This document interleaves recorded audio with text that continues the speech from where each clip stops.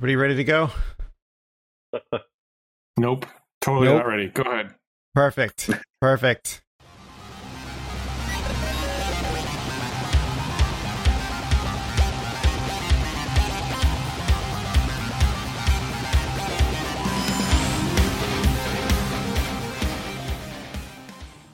It's Talking About News with BHIS. This is Ryan. I'm doing MC again this week. And I've got with me a handful of people that you can now see. And some veterans. We got Mubix back and Derek. And of course, Dale, Noah, and Jeffrey from our rookie crew. We're all here to talk about, I don't know. Did anything happen at all that might be interesting? I think it's been a pretty quiet week in cybersecurity as far as I've heard. Yeah, I think so. Yeah, it depends on your definition of quiet. We have this really cool story about the Catch Me If You Can guy may have made up everything that he made a movie about. So Frank Abagnale, yeah. Oh, I'm not sharing that. I got to share that. Jr. I could turn it back on. Here we go. So we'll start off with that. I'm going to bury the lead. We'll start with this. So if anybody remembers the movie, Catch Me If You Can. it was a great movie. It was a great movie. It still is a good movie. Yeah, it was a great movie. Yeah. Everything in the movie is complete BS. Are we sure about that? Or is that like just an opine from this person? Like, well, the article says, if I remember it correctly, that people who know Frank Abagnale, that guy, said he made it all up. He never did those things that he said he did, and some people did some digging and could not find any real evidence of this stuff. So it's possible that nothing was as it seems. I mean, I find it hard to believe that a guy who got an entire movie made about him conning his way through a bunch of stuff could be just possibly making it up. That just seems awfully far-fetched. You would think that they would do some verifying on this story, but maybe not. Well, it could also be typical Hollywood. They embellished just more than normal. It's storytelling. We always take, we being Hollywood, always take I forget the phrases. Artistic liberty, I think that's what you're thinking of. Yes, that's the one. Everything is based on true events, but a lot of it's made up anyway, so I guess it doesn't matter that none of this was real. Yeah, it's still a good movie. It has cool actors and actresses. It also has really good storytelling. The fact that you have Tom Hanks in it just makes it impossibly good automatically. Like, I don't care. Like, if he made it all up, I really don't care. He made a lot of money on it. Good for him. Did it hurt anybody? I don't think so. Yeah, there were many facets of that movie that, even if they didn't actually happen, were absolutely plausible and could actually happen, which, just raised the interest about, basically his entire background for that movie was basically driven around SE or social engineering. So basically he brought a lot of visibility to that aspect. And a lot of people started thinking about it because of that movie. Ahead of his time, maybe? Yeah. It's all a story anyhow, and it's still a good story. So we're bearing the lead to, of course, everybody's talking about gas prices. What? What's going on with gas prices? What happened with gas? What's up with gas? What's up with gas? Well, we being BHIS. Tomorrow we've got a webcast that we're going to talk about this in, I assume, great detail. FBI did just publish a statement. Well, this is from yesterday. Do you guys get this very short podcast out same day? For the podcast, it takes a day or two. Mm-hmm. Okay, so you're probably watching the webcast right now then. The YouTube stuff stays online. So once we start live, it stays there. That's immediate. But if you're listening to the podcast, that event may have already happened, and you can go find that on YouTube. So originally on May 9th, 2021, the FBI was notified of a network disruption in the Colonial Pipeline, right? And you took it away, so now I can't read it. Oh, you're reading off the screen. Okay, here you go.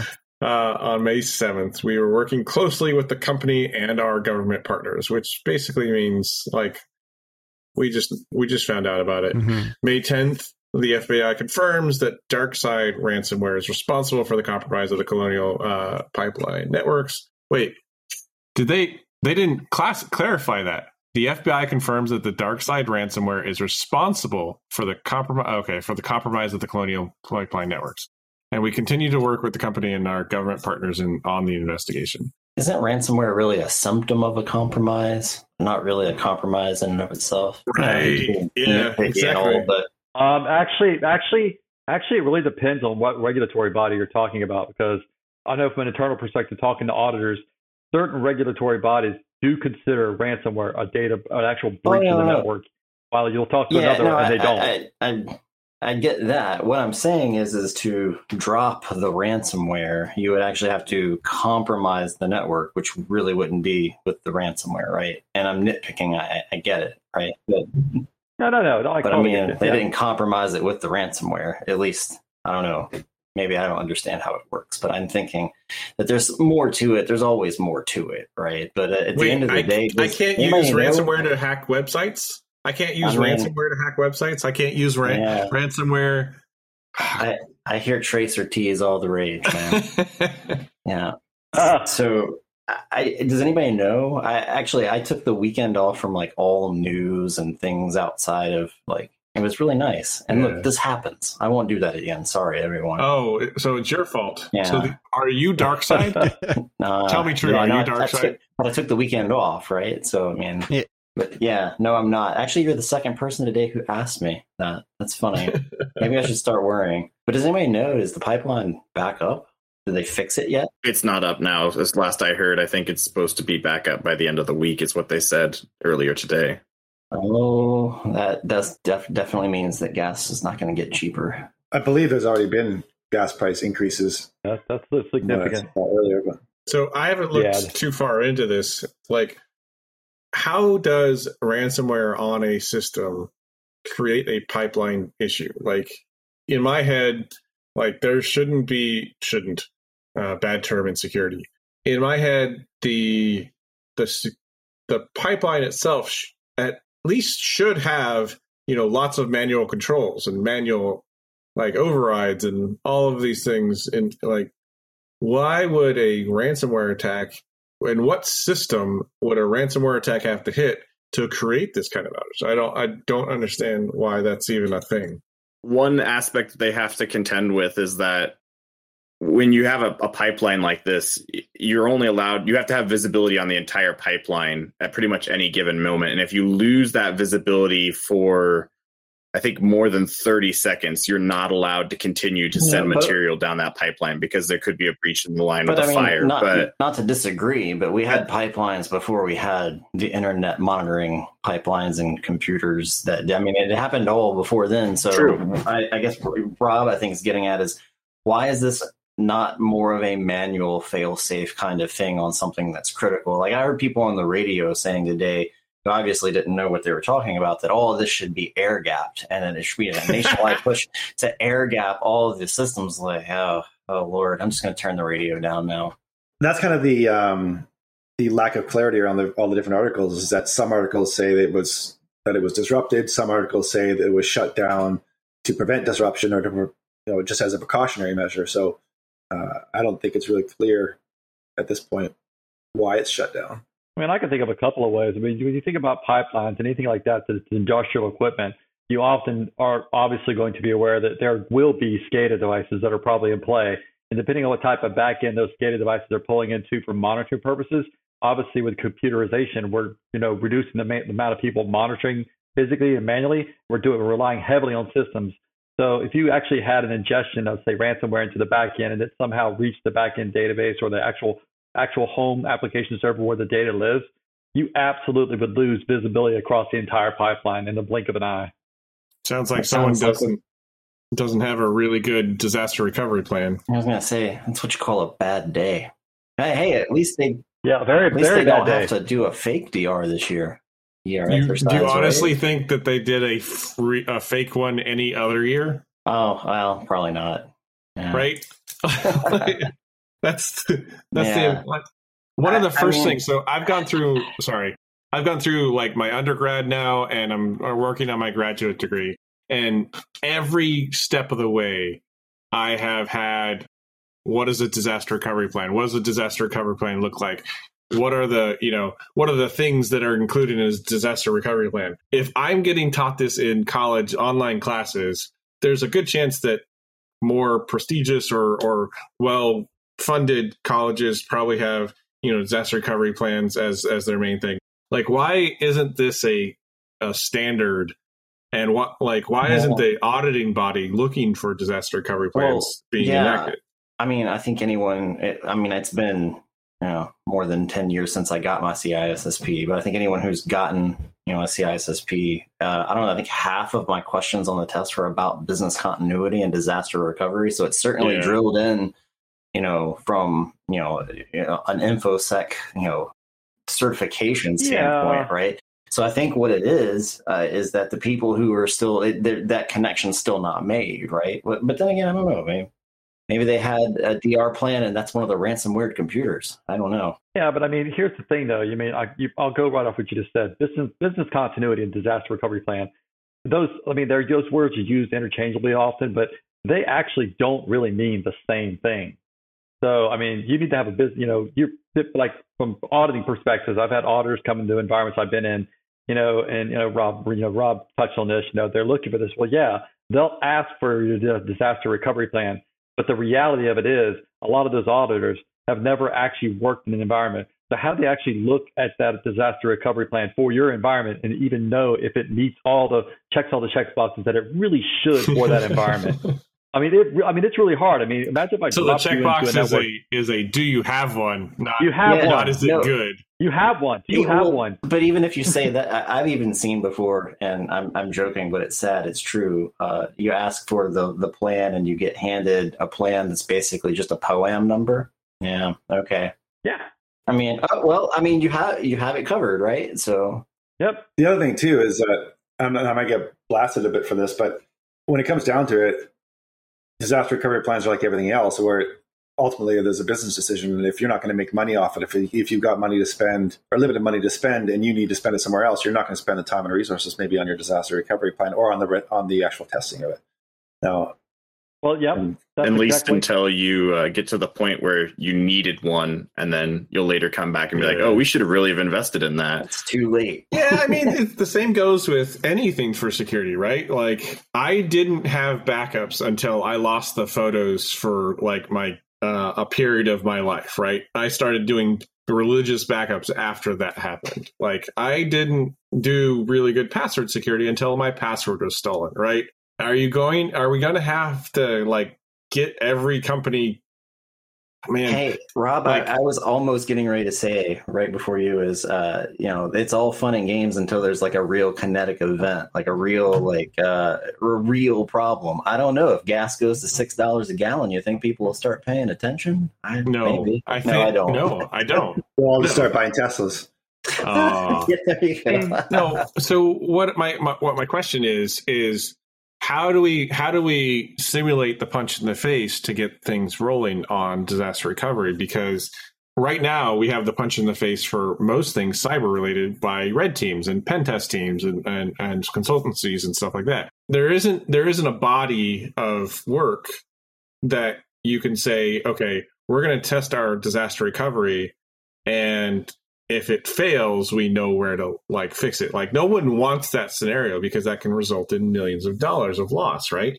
So how do you as an auditor, how do you as a red team, how do you as a pen test team, how do you as a consultancy firm get people on board with testing that to see if your business continuity plan or your disaster recovery plan work? How do you get them on board? Yeah. Honestly, when you start to look at things, the pipeline issue, look around at all the hospitals that have been hit by ransomware in the past years, where they've had to turn away patients because their whole back end is completely encrypted. So refer them to news? Like, that doesn't always work. It is kind of sad, but I mean, when I would make the argument internally, I'd be like, do we want to be that company that just did this? and that gets the visibility. But honestly, you have to get buy-in from the business. You have to actually get them to understand just how important it is. And I mean, sometimes it's bad to say it, but sometimes an outage or an actual event is the best way to get buy-in and funding real quick.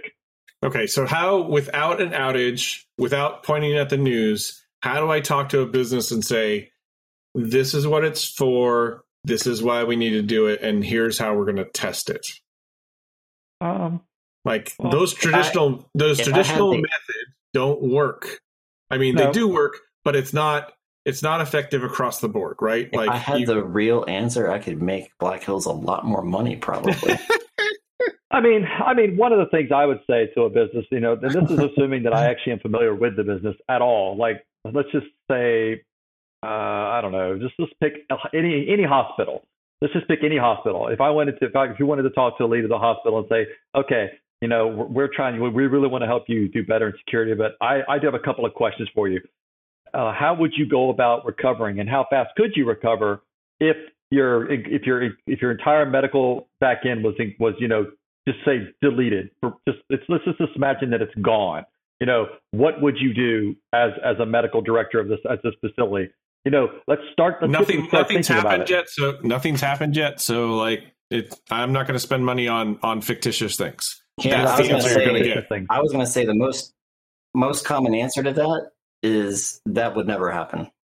Yep. Like most common answer. I've heard that before. I've actually been told. I've actually heard that too. It's not going to happen. You can't do that. And then I'll go do the thing, and they're like, "Oh wow, you did the thing." But why are they thinking that? Are they thinking that because they're under false pretense that the security is up to snuff and that they're covered from those types of things? You're trying to inject that there's logic in the process. I mean, they're egotistical. They've been middle management all their life. They don't really know. Who knows? Job security too. People don't want to say bad stuff and say we don't have this handled and possibly lose their job, right? Yeah, so Ben Webb, that is a really good point. I used to work in the banking industry, and that was at the sword of Damocles, right? You can't mess that up. It'll come down and kill you. We accept the risk of all things. For the podcast people who can't see the video, it's Ben is saying, where's the government regulation?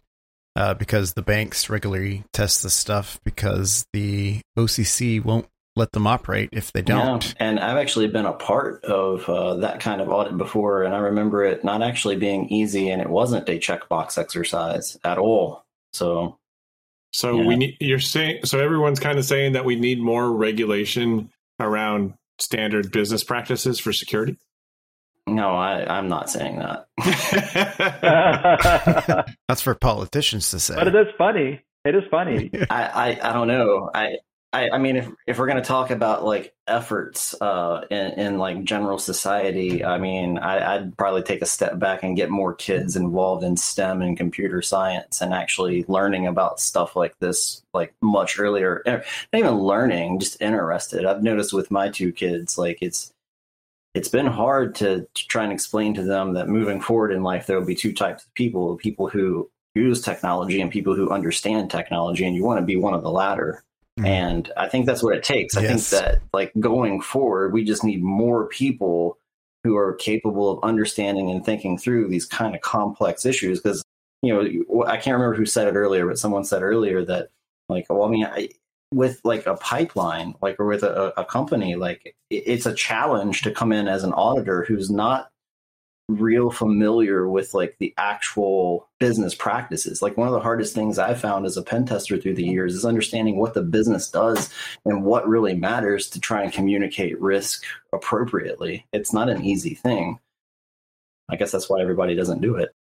I agree with you on the technology side as far as using it versus understanding it and understanding why something works the way it does. I've been one of those people, and I think all of us here have been one of those people that love to understand the why to at least some aspect of the technology that we work with.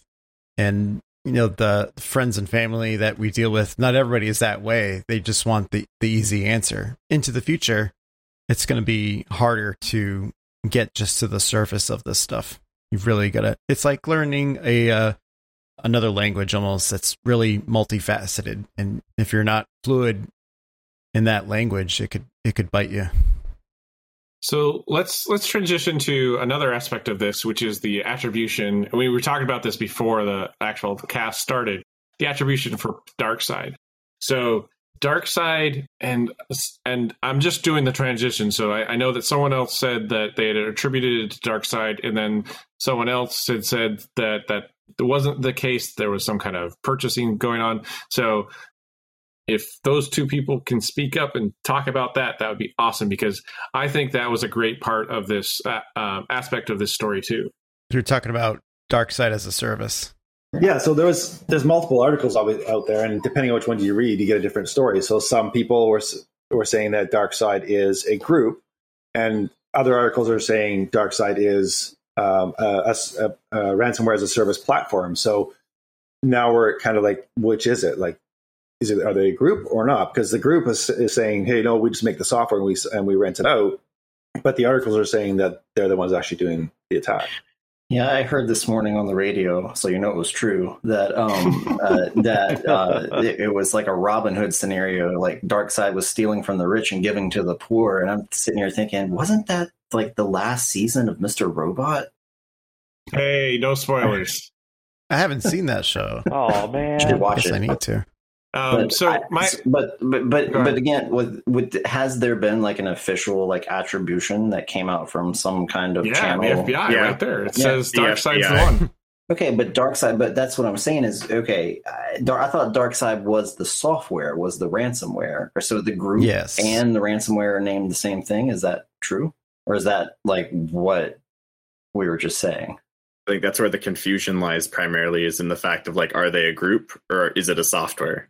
So they're in this update, they're only saying that the Darkseid ransomware, particularly the software that they produce, is the thing responsible for the compromise. So, cool. So ransomware itself is the responsible, it can compromise systems. That's awesome. Where do I get that AI? I guess NotPetya kind of can, right? I guess I don't know, but I guess in my mind, because I've done work like attribution work in the past, like. Malware is malware and groups use malware. And I mean, I guess you could name the two the same thing, but that doesn't really help kind of clarify it for other people when you're trying to communicate. So I guess what I'm saying is are there, aside from people just talking about things they don't know, has there been an official, this was Russia, this was China, this was the North Koreans, this was organized crime, anything like that? I did see an article that said that it was linked, let me back up, that the software was somehow linked to being in Russia, but not necessarily linked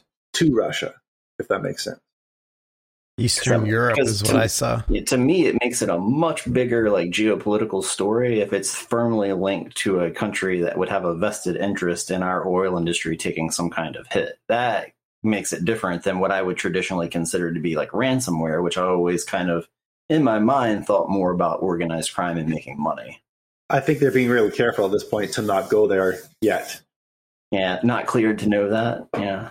Do you think that this is a prelude to war if it is a nation state? Well, that is going to make 2021 a whole lot worse than 2020. The other thing too, like on that same note, I would venture to say probably not, because now the groups come out and say, hey, we didn't mean to cause damage or cause any harm. So, but on the flip side of that, how do you create ransomware without the intent of causing some kind of harm? So that seems kind of a wishy-washy response. What is ransomware as a service, by the way? Like, I don't even understand that. Like, how do you have ransomware as, like, do they do the installs for you and support it once it's, like, so you just sign up and say, and you get is it, like, you can download this binary and this binary handles all the transactions and money transfer? Like, what does that even look like? Kind of, according to some articles I was reading, you actually get like a custom executable specifically designed for your target. Imagine calling tech support for your ransomware because it's not working. 1-800-ransomware. So if they also are the broker for the money, I'm curious if like the ransomware, if Darkseid's the target themselves, because if I can get onto the ransomware as a service platform, then I can put whatever I want in it, right? I feel like this is like the scene from The Office Space when they're trying to figure out how to launder money. Yeah. Like they have a whole bunch of pen testers Yeah. going, how do you commit crime with a computer? I put the decimal in the Can't wrong really place. figure that out. I'm just saying, like, you're as a criminal, if you have a platform and it's a platform as a service sort of like situation, then you become the target. Like, I mean, yeah. I mean, I guess you could make money as the middle person there if you're, doing the distribution of said ransomware, right? Like you're basically really just farming out the back end. I mean, have you ever seen a movie where the middleman actually gets away, like the person transferring the drugs to the crime lord or whatever? Have you ever seen a movie where the person doing the mule actually gets away? Like They usually die. It always ends. Yeah, Those are the interns, aren't What would they? be really interesting is if you could infect the ransomware company with ransomware and hold them ransom. That would be classic, That's actually. very meta. I think we've beat this one to a pulp for now. John will beat it up more tomorrow. Yeah, there's going to be more. We'll probably have more for next week. Ben Webb said, no, they only run the C2 and you do the installs. Yeah. Oh, Dark Side you're talking about. Yeah. I don't know what that So means. what's but next you guys up? do. Yeah. Yeah, let's go to the next one. Get some exercise in your day with a Peloton. So I actually own a Peloton tread and a Peloton bike. And I did think when I got it, oh, wow, yeah, you could get trapped under that thing. My kids aren't really small anymore, right? But that's not what this story is about. This is adding on to the tread recall. And this is that, hey, a fitness app has some kind of insecurity. Who'd have thunk? Some privacy issues. Yeah. So, I mean, it's all about social. It's also all about social partnership and communication and trying to beat the next person in your group or whatever. So it's really, really hard to do that right. Can we go back up to what parts of, there was one part of the API that they didn't call out because, so basically what's happened data here, exposed. Yeah, what's happened here is they had an API that some of the endpoints essentially have what we would consider, it looks like to be insecure direct object reference, where someone can go grab some data and not necessarily be the authenticated user who is allowed to go get that data, right? So that sounds like what's happening here. So does any of this stuff look out like I would not want them to have it? As Rob said, the vast majority, it looks like, except for that one thing they didn't put out, if you were a part of the Peloton ecosystem, I'm not really sure that I care that you get it. You're probably sharing most of that by nature of the right now. anyways. So the question would be is, okay, if you have to have a Peloton account, okay, so basically the barrier to entry to that is $40 a month, right? And so, okay, now you can get to the same data. I guess I'm not really seeing like to me, this isn't as bad as like some of the Strava issues that were uncovered a couple of years ago, right? Where you had, people at secret military bases doing, running and tracking their watch, tracking with their watch. And then, the geolocation data was available at Strava. And so I actually did a talk with Dakota Nelson about it, about something similar. We were scraping Strava data because they essentially had enumeration where you, without authenticating, you could just go and grab data just like this. So Strava had this issue a couple of years ago. Don't know if they still do or not, but we didn't really consider it to be, I mean, all you needed was a Strava account to see the data anyway. So it's not like you're getting my password or my credit card number or something, right? So I don't know how serious this really is. Maybe I'm wrong though. Yeah. No, I agree. Like I'm not seeing catastrophic failure in any, And it looks like when I was reading the article that Pentest partners are the ones that found it. And they reported it, and it was an inadequate fix, and they're just kind of running with this story as like a way to get them to fix it, forcing them sort of full disclosure method. So maybe the real story in this one is not so much that there was an issue, but there was an issue that was known that they, the article says slow response botched fix, right? I mean, 2 weeks isn't a crazy amount of time, but surely in 2 weeks they should be able to come up with a fix. Wait, 2 weeks to fix an API that millions of people are using? Yeah, I don't know. 2 weeks. Right. I mean, look, I'm sure I know there are way better developers than I'll ever be, but 2 months, maybe 2 weeks. That's a lot. Also, to push a fix down to the bikes, because the bikes are the ones using the API to read all that information. It's more complex than just like, oh, let's just change the code. Like, yeah, okay. Well, maybe we can do that when they bring them all in for the recall. Yeah, yeah. The bikes aren't getting recalled. The treads. I do see one item here that it's interesting to me at a minimum. It says if they're in the studio or not. Can you use that data for essentially location tracking? So, from what I remember, I actually have been to the Peloton studio in New York. So, if you went and got my data, you'd found that a couple of years ago that both my wife and I were there. I don't know that it would be like ongoing. And again, like compared to the Strava thing where I know your location. Okay, that makes me a little bit more nervous, right? But like the location of my tread and my bike, I'm pretty sure everybody can figure out where I live. You know, it's not a secret, right? So you'd have to go there frequently enough, and let's just say that it's not a cheap membership. So I don't know.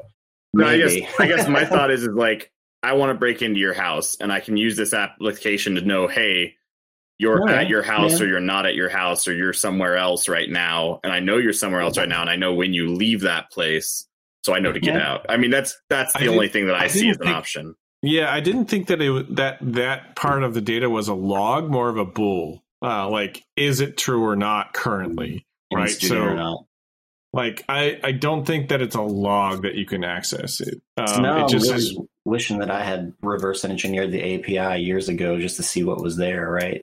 If that's true, then that makes a lot of sense, actually, Rob, because there's definitely a different experience on the end user side from the electronics perspective in studio versus on a home bike. They're different. Yeah, so I still think that the are you home or not kind of works there. I mean, I'm not seeing anything I'd call more than a medium in a pen test report.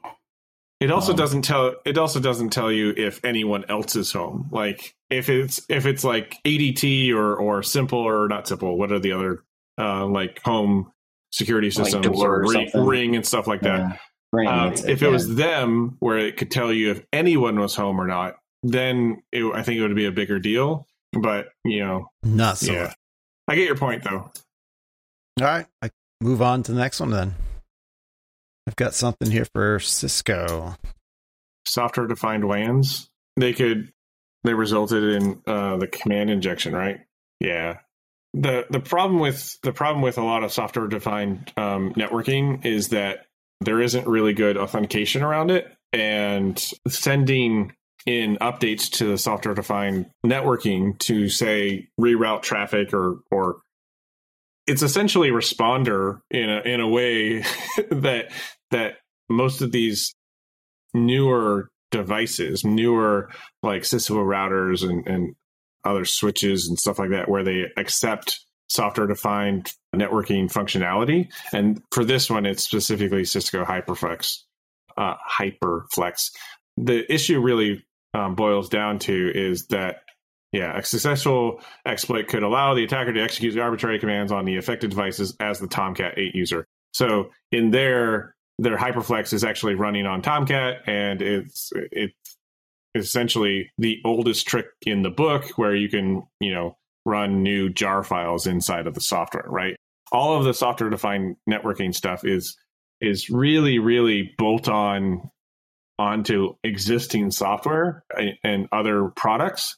And so like all of the older attacks still come around, and a lot of the times it's Dockerized and super old, right? So yeah, this one was interesting to kind of look at, but it really doesn't have a ton of like specifics to the modification of the software defined networks. It's more along the lines of the management software itself. But again, my original point is like the SD software or SD networks, SDNs, are super insecure too.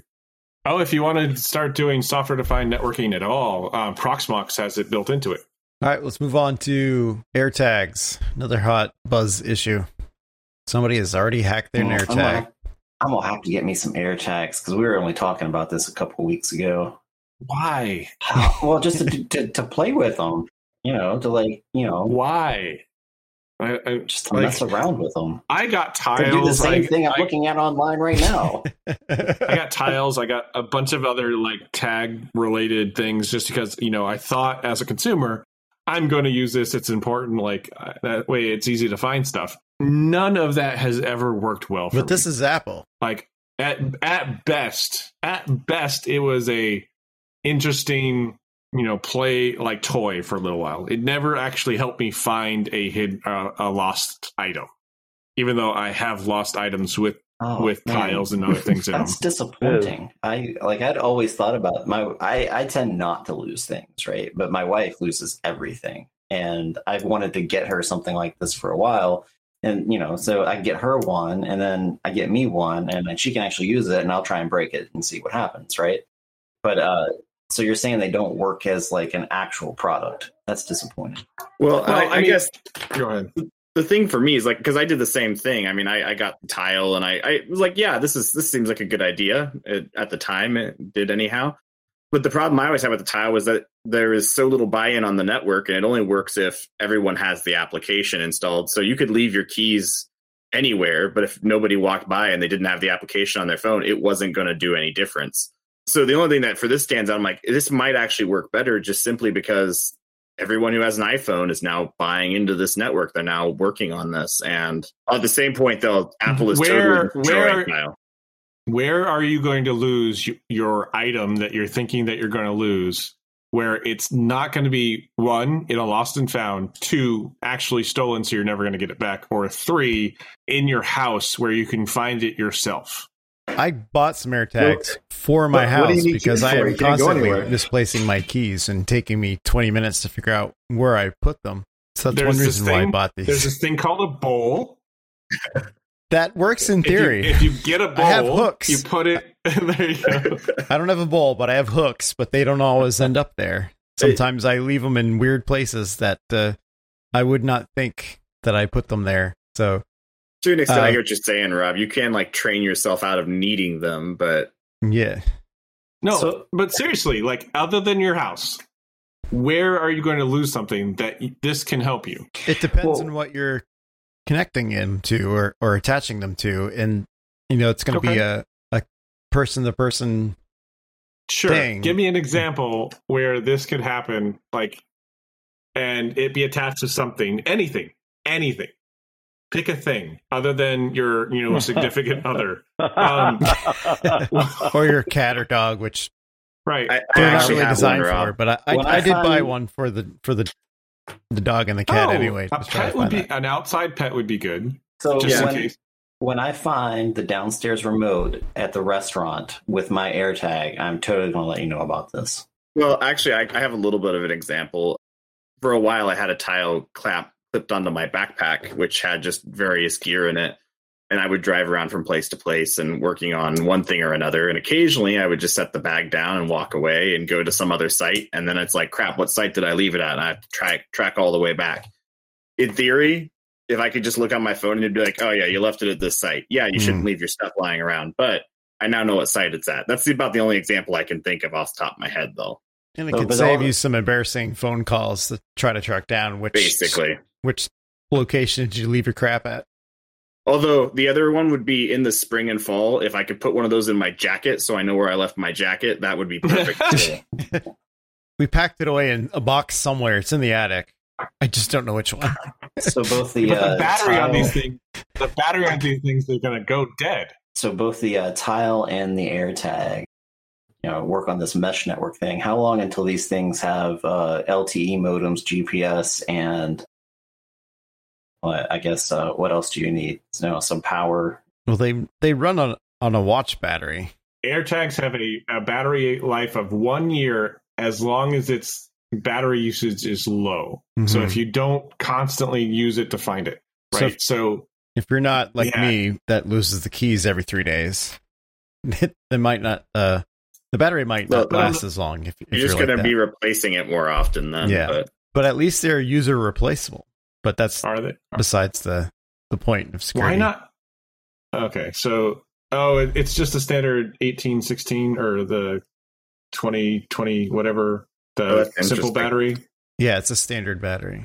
So the tiles were not. You just threw the tile away, bought a new tile. It worked out, but yeah, but you got to go buy a new tile every time you. Although I was seeing some stuff of 5G having enough transmitter power that you could start using it for wireless energy, possibly, supposedly. Joshua says 2032 battery. Yeah, it's a C2032.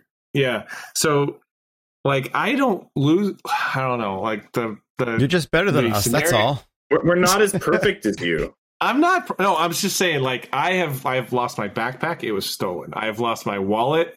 Yeah, I left it on a plane, and it was returned to me by the airline. Like it wasn't something that I could have air tagged it. Like found it because it was in a different state, right? Well, not necessarily. If that state has iPhone users and they have range within your bag, it'll ping that, and it'll end up on your phone as it's been found in this area. How would that have helped me? Right? It was like the air crew who found it, picked it up and put it in the lost and found. Then the lost and found sent it back to me and shipped it back. Like that all works already, right? So why would I need an air tag to tell me that the lost and found had it? If I knew where I'd lost it. If it didn't work, somebody stole your bag, didn't find the air tag in the bag, and you found the location. Yeah. So here's the deal with that. I had my backpack stolen back a couple years ago. I knew exactly where it was because my laptops had some stuff on it that called back to my MDM solution and stuff. I knew the IP and house where these things were. I called the police, told them where it was. They didn't do anything. Like they went over to the house. There was no backpack to be found. That was the last. Like there's only when it's stolen. There's only very little you can do because they couldn't prove that it was still there, right? Is that why they couldn't do anything? Well, they couldn't get a warrant to go look in the house. You have to have more than an IP address and some geolocation to convince the cops that somebody stole your backpack. And it sounds like that we all really don't like the idea of an AirTag, but what the researcher did was cool, right? So instead of the phone opening up the Find My whatever device, right? It opened up his own personal URL. Now, if you could couple that with one of those fancy, 0 days that cost $1 million, open up this website and compromise an iPhone, then that could be kind of fun to have a group of people together and then you just go drop the AirTag and compromise all the phones. Especially because they're most likely going to be opening it with an iPhone. So, I mean, it's a targeted attack for sure, but I mean, that's kind of fun what he did. So wait, so let me roll that back real quick. He has an AirTag. He opened up the AirTag and added some kind of change to it where he or she or they made it so that when you marked it as lost, it would show up on everyone's phone saying, "Hey, here's a link." That's what it sounds like. Yeah. Interesting. Like that could be really targeted. Like you can send that in the mail. Yeah, right. Exactly. That would be kind of fun. I do think it transfers it over NFC, so I think you have to actively scan the tag, but yes. Yeah, it's not a pop-up on the phone. A random pop-up. I'm putting this into my back pocket for the next time I have a physical in the future at some point. I really love the physical tests. They're fun. Oh, I thought you meant going to the doctor. Yeah. Yeah, I know a physical penetration test, but I do have one of those coming up too. I just want to say, if I was modifying this though, the first thing you'd do is hook up the chime functionality to a magnesium strip or something, and then you have a automatic self-destruct device. It's like the virtual backpack. That's about the only modification I can find useful with it. Someone steals your backpack, and you don't like it, just light the magnesium strip. Jesus. Exactly. And unless it causes damage to them and then they sue you after they steal your stuff. I didn't say it was the smartest idea. I just said it was an idea. I'm just saying. All right. We got, how about one final link to wrap it up? Security features hack a Tesla from a drone. Are we scared of this? Yeah, so me and Dale actually talked about this a little bit. It's actually a little more interesting than it initially looked like, but essentially there is a SSID that all the Teslas are programmed to connect to. And then once you do that, once you have them connect to that SSID, you can actually start exploiting the MCU with like a buffer overflow attack. It's interesting. The drone is mostly for dramatic effect, though. So Scorpion, the show, is not as bad as we all thought it was. Is that what we're saying? Like, because they pulled an Ethernet cable from a flying airplane from a driving car, right? I didn't see that one. No one watched the show. Oh wow, I'm showing how old I am at this point. I guess I didn't see that one. No, but I was thinking that this sounded like an episode of Leverage or something, though. Right? Yeah, there you go. Leverage is coming back, by the way. Did you know that? No, I didn't. I have to rewatch them. I haven't seen them all. I've caught them time and time again, but I'll have to catch that. And I have to go make dinner. You all have a nice evening. So if I can attack it from a drone, I can attack it from pretty much anywhere, right? Like, it doesn't have to be a drone doing this. I could be next to that car in another car. Yeah, I mean, or just drop a rogue AP connected to whatever callback you want. And yeah, it doesn't really matter. Anything that can broadcast an SSID, essentially. Man, so one of the things about about DEF CON is it used to have this contest where you would test to find how far your network connection can have over 802.11. And I think the longest shot between 2 points was something like 5 miles. And so for 802.11, right? So wireless 802.11, and like for it to happen, I think they needed both receiver and sender to both be like high powered antennas / receivers. But think about it this way: like, wouldn't it be interesting to have like a WAN or what is it called? A metro WAN, like some like a large antenna pushing out these kinds of attacks, right? You'd have every single Tesla just stop in that area, right? So does Tesla or did anything in here to have a solution for this or a backup for this, where instead of doing anything like once the overflow happened, it came to a complete stop, or it had a solution where it would slow down and then come to a complete stop, or have, manual takeover or anything like that. Like this, hopefully that this didn't create a scenario where you can like slam on the brakes because of the overflow. Yeah, I mean, I hope so. I didn't specifically see it called out, but I hope so.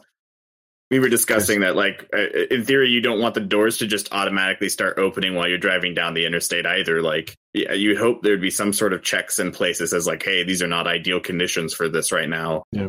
Something has to happen. Yeah, and that's actually a really, really great conversation that I'd love to have on this podcast sometime, is self-correcting security. When you start to, we're getting to the point where policy as code, infrastructure as code is kind of becoming the narrative that's going through the different, verticals inside of cybersecurity.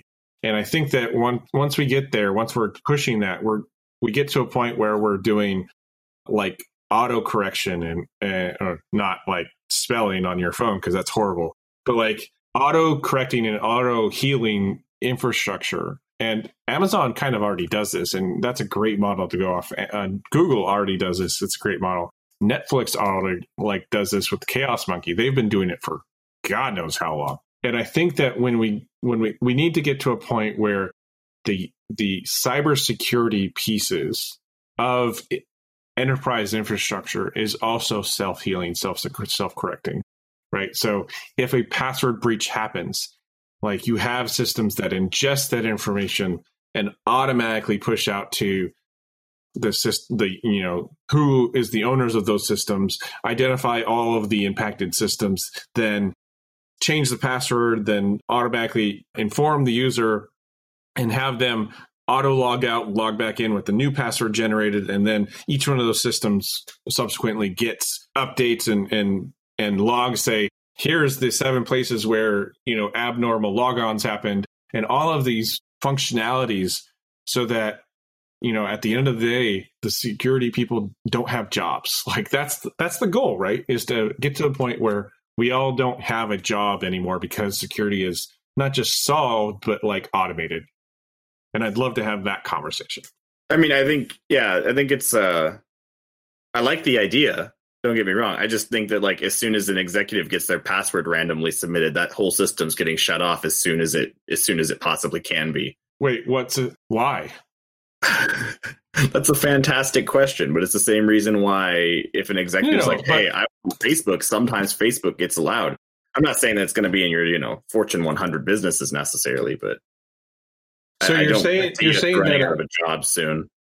You're saying that if an executive had gotten their password automatically changed and reset because of a breach, that they would be upset at that automation and want it to stop. They'd want themselves excluded is what would happen. Yeah, they would want excluded because they're an executive. It's an inconvenience to their day. That's anything that impacts their day in a way that they perceive as negative. It's not going to matter. I mean, I can tell you, I've seen this firsthand over and over again. So, well, I mean, I've worked in places where it's a full Windows environment, but the executives get MacBooks because they're executives.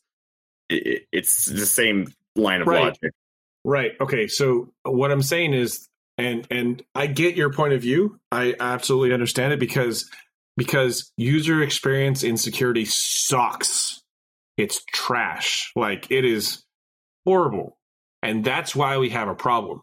If we created a scenario where we have, coders and user experience people in security doing these kinds of things, I don't think it would be much of an issue. I don't think they would notice. And that's the goal. Like having the password reset where they're currently logged in and have, the app they're logged into crash or just refresh all of a sudden with their new password. And they get a message saying into their, password manager that a password has changed, and they don't care because they just use their fingerprint. Like, that's what we need to get to, where they don't notice the change. And so we don't have to get it to that point. Yeah, then sounds like Blade that'd be Runner. Awesome. Sounds like Blade Runner. It's just a lot of work to get to that point. No, it isn't. It's not a lot of work. It's just you have to have people on your teams and you're to like have that vision and go towards that vision instead of just saying, yeah, we need to exclude the executives because they'll ask for an exclusion anyways. Like that mindset is and I'm not pointing fingers at you, but like that mindset in general in InfoSec is why we have so many problems, right? I agree. Right. Yeah. Okay.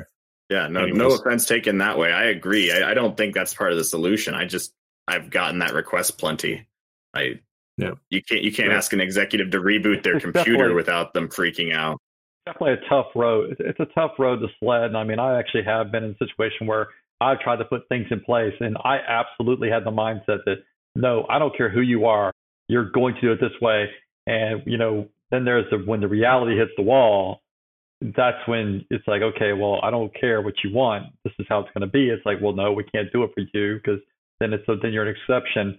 And it just turns into a whole dialogue, honestly, that's also where, when you talk about big companies, that's when the boards of big companies need to just take the mindset that we're going to hold the company accountable. And if we have a problem at a corporate level of security and it boils down to the CEO or any particular high-level exec, then that high-level exec is going to be packing their bags and taking a walk, and their golden parachute is gone. Yeah, I'm saying it shouldn't get to the point where we need martial law to get things in security. We've had that, and everyone hates us. And now, because of all the news, everyone has to deal with us. We need to get to a point where we are coworkers again instead of like the law. Yes. Business partners. It's a partner. That's really what it needs to be. And I totally agree with you. It really needs to be like, it's kind of like, if you think about it, InfoSec's kind of going through the stages that IT went through in the late 80s, early 90s, where they really weren't really a business partner. They were more like, we needed to do this and do this now. And now, IT's kind of getting to the point where they're more of a business partner, but now you have information security, which is kind of in the situation that IT was originally. It's like, yeah, we want it to be secure, but, but we can't do that because that interrupts with the business. So we have to kind of really begin to, to lay the tracks and, do the legwork and build those relationships. I just think we need to get out of the mindset that we need to force things down people's throats. If we do our jobs better, if we point back at ourselves and say we need to find better solutions, we have to stop accepting BS from vendors because they're the only ones out there. We need to expect features from vendors, and we need to do better to make things user friendly and accessible instead of I coded this thing last night. It's the coolest thing since sliced bread, and it works for me kind of bullshit. Yep. Like, that's what we need to do. We need to point back at ourselves. That's where kind of the trick lies, is that no one's willing to take that stance against the vendors yet and say, hey, I'm not buying your product because you don't have X, Y, Z in it. So until we have enough people who are not buying the products, the vendors are just going to keep shelling out the same stuff that they're doing right now. I'll tell you one thing. If a vendor comes at me and doesn't have 2FA capabilities, like, that's instant no, right? Like, and that's security vendors. And the problem is a lot of security vendors don't have 2FA yet. Like, and because they're not required to. And it like, that just, I don't know. Anyways. I agree with you on that. As a security vendor, security should be forefront. That's the whole security component of your business model, right?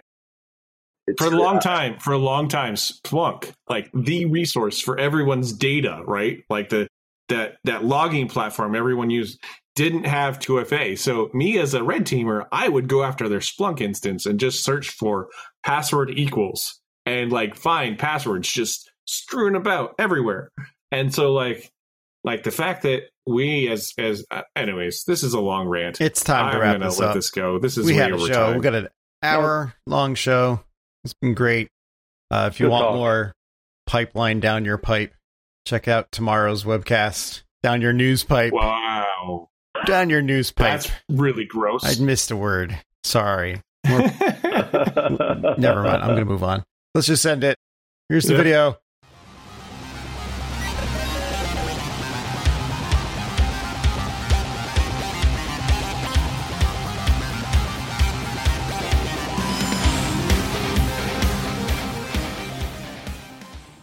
Just cut to the end.